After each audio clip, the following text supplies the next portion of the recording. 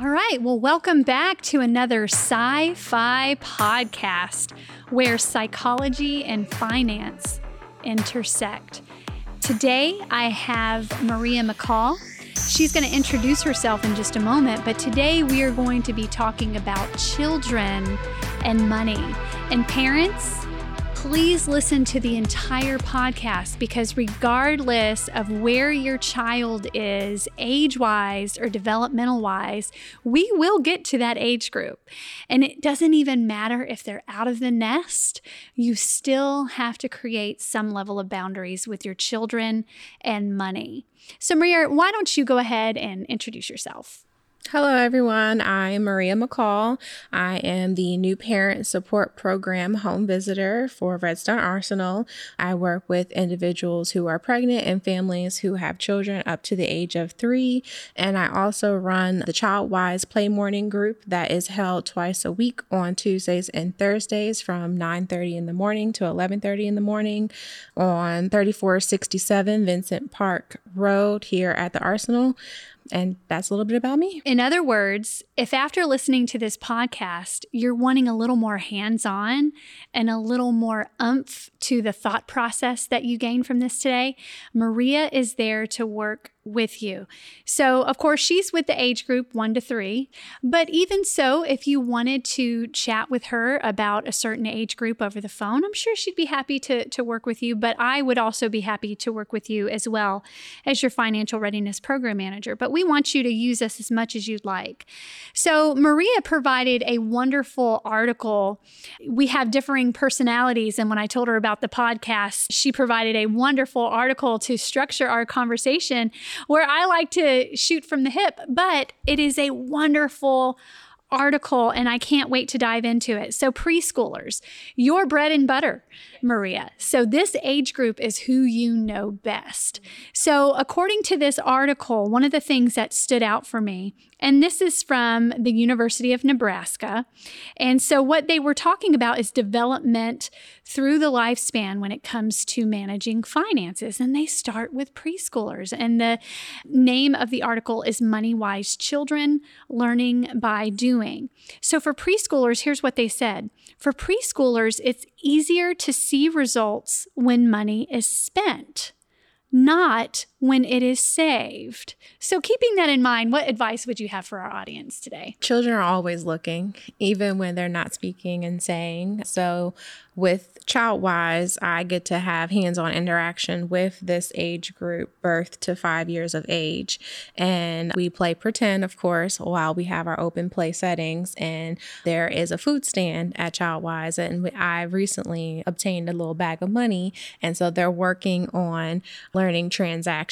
And they see us while we're in the stores with transactions, usually with our cards, because we're not using cash as much as we used to. And then, when we're at restaurants, money is being exchanged.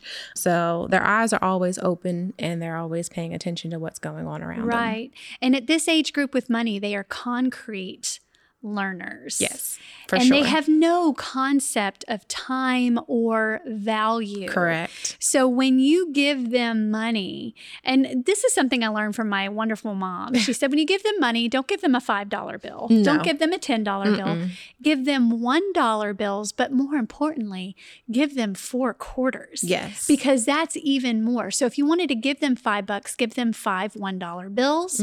Or if you wanted to give them $1, give them 4 quarters or even 10 dimes because it's more visually of what they can see. Yes. So here's what you do. I remember when Dana, my oldest, when I was trying to teach her about money, she pitched an absolute fit at the cash register when the cashier took all of her money. Again, no concept of value. Yes. No concept of this toy that I'm purchasing was going to take all of my precious money. So true. Isn't it interesting that at the developmental stage of ages 3 to 5, they state that it's easier to see results when money is spent, not when it is saved? Maria, you're a social worker. You know about the idea of arrested development. Some adults that I see are stuck in this developmental stage financially. It's easier to see results when money is spent and not when it is saved. So if I'm stepping on your toes out there, I'm sorry, but not sorry. I want you to feel the pain just for a moment, just to get you thinking a little differently. If I'm not saving and I'm only spending because that's where the reward is. Yes. Wow. And that's all they're seeing. They are only seeing the transactions at the registers, at restaurants, at your clothing stores. They're not seeing the savings. So you have to have some conversations, or even maybe a piggy bank at home, to where you can see the savings and you can say, this is for our next vacation, or I'm saving for this or that, so that it can be a part of everyone's vocabulary. That's right. That's a good way to put it. We need to start teaching our kids at an early age about the concept of money, the value of money, and how money in and of itself will either make or break your goals, but not to the point of where money is the end all. So there are several ways of doing that. And it depends on your family values as well. Definitely not wanting to go into anything where I'm stepping on anyone's toes value-wise, because values are certainly your own. But then we get into the early elementary ages. And what stuck out to me, Maria, is for a 5 to 7-year-old, their thought process, according to the article, is once it's spent, that's all the money they get for the day. So their frame of reference needs to be reinforced in that manner. When they spend everything in their pockets or their purses, don't give them any more money. Now, if you're a grandparent, that's different.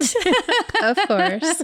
There are, you can bend the rules as a grandparent. Just a However, if you are a grandparent that is trying to teach your grandchildren about money, then don't give them the extra cash. Maria is also a seasoned mom, and she has some kiddos in this age range too, and I'll let her share some more about this. But my oldest child, one day, she told me, Mom, we're having a book fair. And listen, I fall head over heels for book fairs. It gives me such positive associations. I loved book fairs when I was growing up, so I love to go.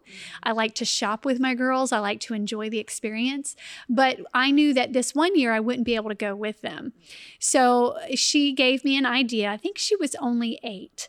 She said, well, Bella's mom sends her with a blank check. Risque. Nice try, honey. But that's not how we do it in our family. Not to judge Bella's family, but in our house, no, I'm sorry. Bella could have worked really hard for that carte blanche, but you didn't. So we're going to think about what you're going to budget for that book fair. Best lesson learned for money, hands down, for my daughter. She told me the whole story when she got home, the embarrassment of not knowing about taxes. Oh, no. The embarrassment of overspending and not having the money that she wanted. So then from that point forward, there was no reason an 8-year-old couldn't do simple math in her head. So from that point forward, it reinforced for her, if I don't want to embarrass myself with money in the future, I need to do some simple math and budget before I go up to the cash register. Yeah.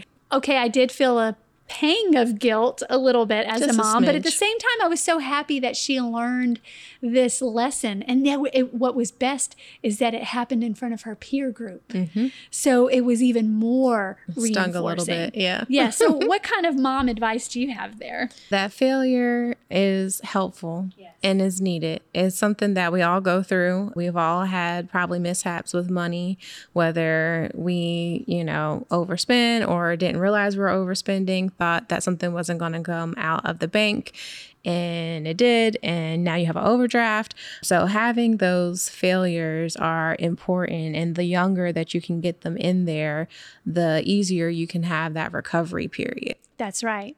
Having those failures when it's not going to impact them too much at this age group. Yes. Rather than, like you said, when they're older, overdraft fees. Yes. negative information on their credit report because of collections or Yes. charge-offs, and then they're having to stand before their security manager. Yes. So not to say that everyone who's in that boat did that intentionally. I do understand divorce is a big thing that can cause those kind of issues. There's no judgment there. But at the same time, some learning activities that you can do with this group, according to the article. When a savings account statement is received, show how much interest they earned on that account. I have shown my 13-year-old the compound interest calculator. She wasn't very interested at the time, but I know there will come a point when she is interested. Okay, if this is what kind of a thing I'm wanting to save for over a period of years, wow, I can get excited about earning some $600 for free just by sitting there. At this age group, you also want to think about showing them, and by the way, this is 5 to 7. So again, it's never too early to show them compound interest, a spend plan, savings accounts, paperwork. Show them your own. And I did say on a previous podcast that I would be talking about the children's leave and earning statement. And by the way, all you have to do is contact me if you want this children leaving earning statement that I created on my own, fashioned from the DoD civilian leave and earning statement. You can show on that benefits entitlement section for your children what you paid for that month for them: volleyball, music lessons, ballet, family vacations, the benefits that they receive just by being a part of your family system. They don't get to hold that money cash in hand, but they get to benefit from that money that you are spending collectively towards that. And seeing it makes it more concrete. You can kind of see the ins and the outs, and that also shows you kind of how the bank statements flow and go. Absolutely. Because like I said, we're not usually using cash as much as we used to. So they're just seeing us swipe and tap our phones, and they're not understanding exactly what is actually occurring at the register and when we're going different places. And that brings me to the age group of 7 to 10, where it is most appropriate to start teaching them about debt. If they borrow money from you, put it on the children's leaving earning statement. Here's your debt balance. Here's how much you're paying monthly, your minimum monthly payment. And they're not necessarily having to pay interest unless you want to show them about interest. I think that's a good idea too. But they get to feel the pain of not having that extra $10, not having that extra $20, however much they're earning. Also, at this age, making a spend plan, not to say that you can't do that for kids that are 7 years old in the previous age group, but for this age group especially, helping them make a budget, a spend plan, listing the expenses that they're wanting to plan for each week or even each day for some kids. And then have them make, according to this article, a wants and needs list or poster. It's almost like a vision board, right? I think that's a wonderful thing. Anything about this age group that you would add, age 7 to 10? I think that it brings in the concreteness of us having to be hands-on with our kids so that they can kind of get these core elements of money, because it's definitely something that needs to happen and occur, and the sooner the better. And this is what's going to set them up for success in the future. So you're talking tactile learning. And then to reinforce that learning, we have some books at Army Community Service, and Maria can provide those to you should you come to a play date for her 0 to 3 age group. And you will have those books to engage them at the appropriate age. So those are free resources for you as well. So not only tactile learning, but visual learning too. We are all visual beings, no matter what our upbringing, no matter what our personalities. To see it and then to also hold it, that really drives home the concept of money. Now let's get into middle school. Oh, that tough age. Oh, yes. So that's where my oldest is right now.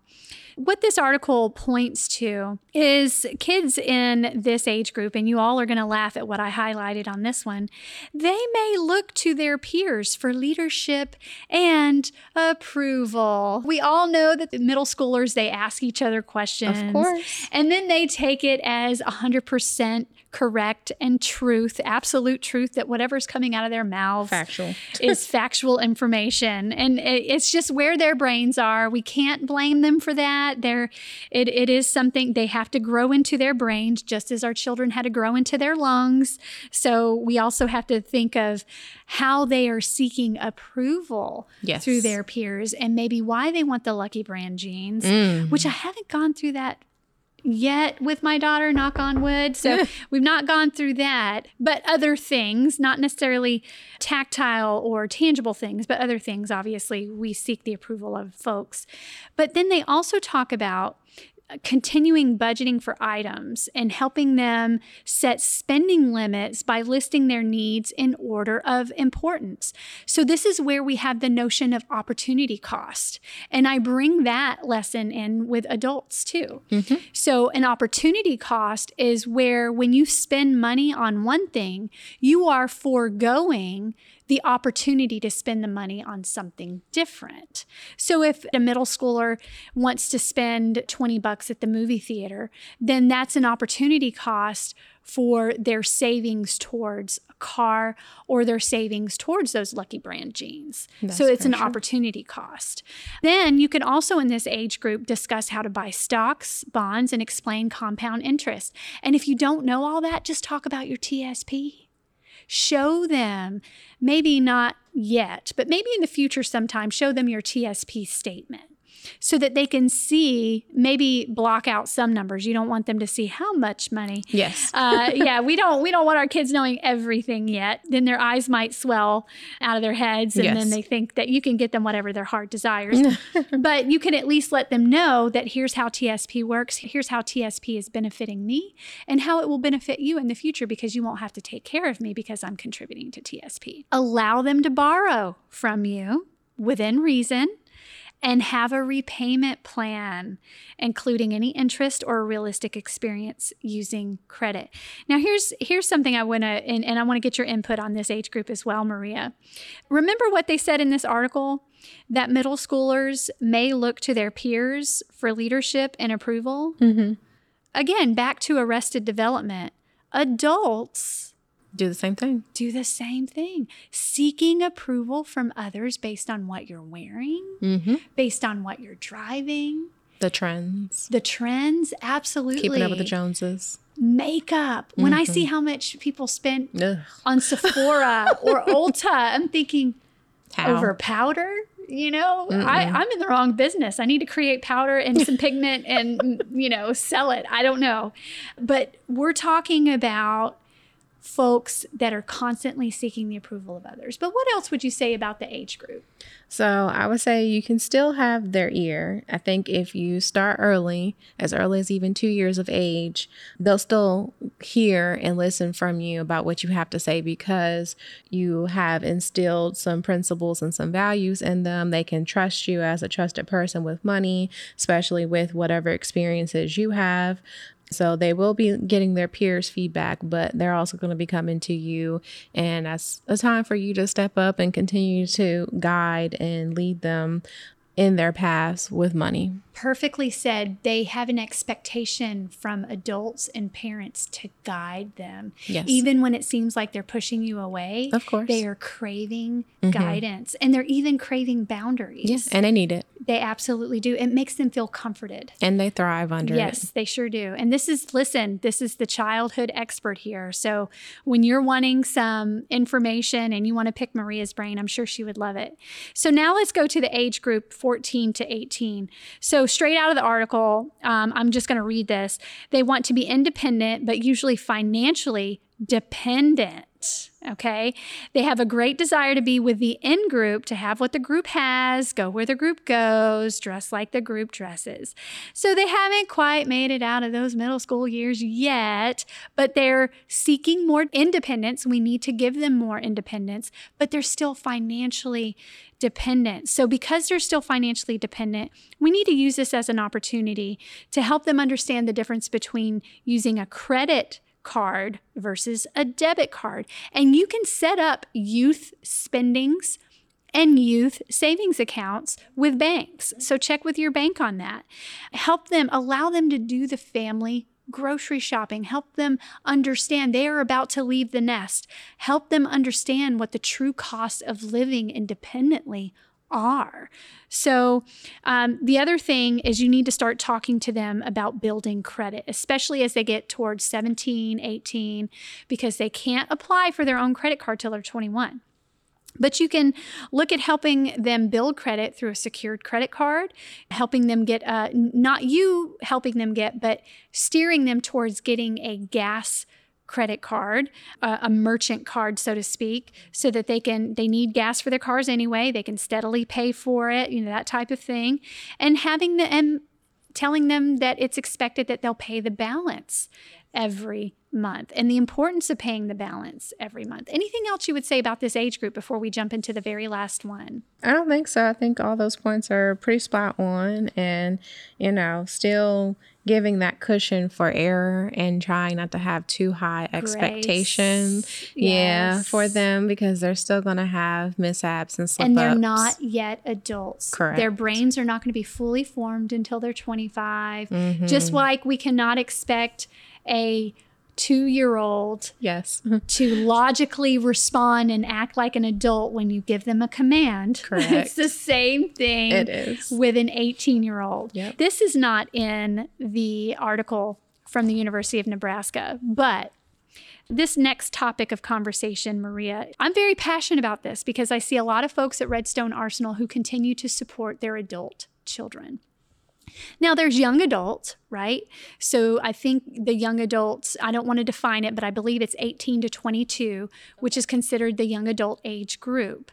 With these folks, we need to remember that we need to start now making the nest uncomfortable for them. And moms and dads, grandpas and grandpas who are watching moms and dads, this is healthy. Yes. This is necessary. Yes, it is. It hurts. Yeah. It's painful. It's uncomfortable. But we have to make the nest uncomfortable so that they will eventually leave and fly on their own. And I've talked about this in other podcasts, talked about it till I'm blue in the face in classes that I teach. But you, please, parents, remember that making the nest uncomfortable means not paying for all of their bills. I understand if they're living with you while they're going to college and they're doing something productive with their lives, there's value in that. But if they're not doing something, you have to set those boundaries. Saying no is very healthy. It's good for your child. Anything you would add to that? Just holding everybody accountable. If you're not in college, find trade, get a job, something so that you can be productive and find purpose. And it's hard during those years because you're trying to figure it out, but it is doable. Well said. You don't have to have a college degree to be successful. You can get involved in a trade. This is not to say that I am anti-college. I'm definitely going to ask my girls to go to college. We're preparing for that. We want them to get at least a 4-year degree. But if something happens and they don't, and they go towards a vocation or a skill, my thing is as long as you can support yourself, that's what we're going for. And who knows? What if they become the next HGTV star for all we know? I know the odds are very slim to be an HGTV star. However, to be involved in a skill that many folks are not moving towards, there can be a lot to gain from that. We'll close by reminding everybody that financial learning is something that occurs throughout the lifespan. It's never too late to do something different with your finances. Please reach out to us if you need us. We hope to not see you, but have your ears at our next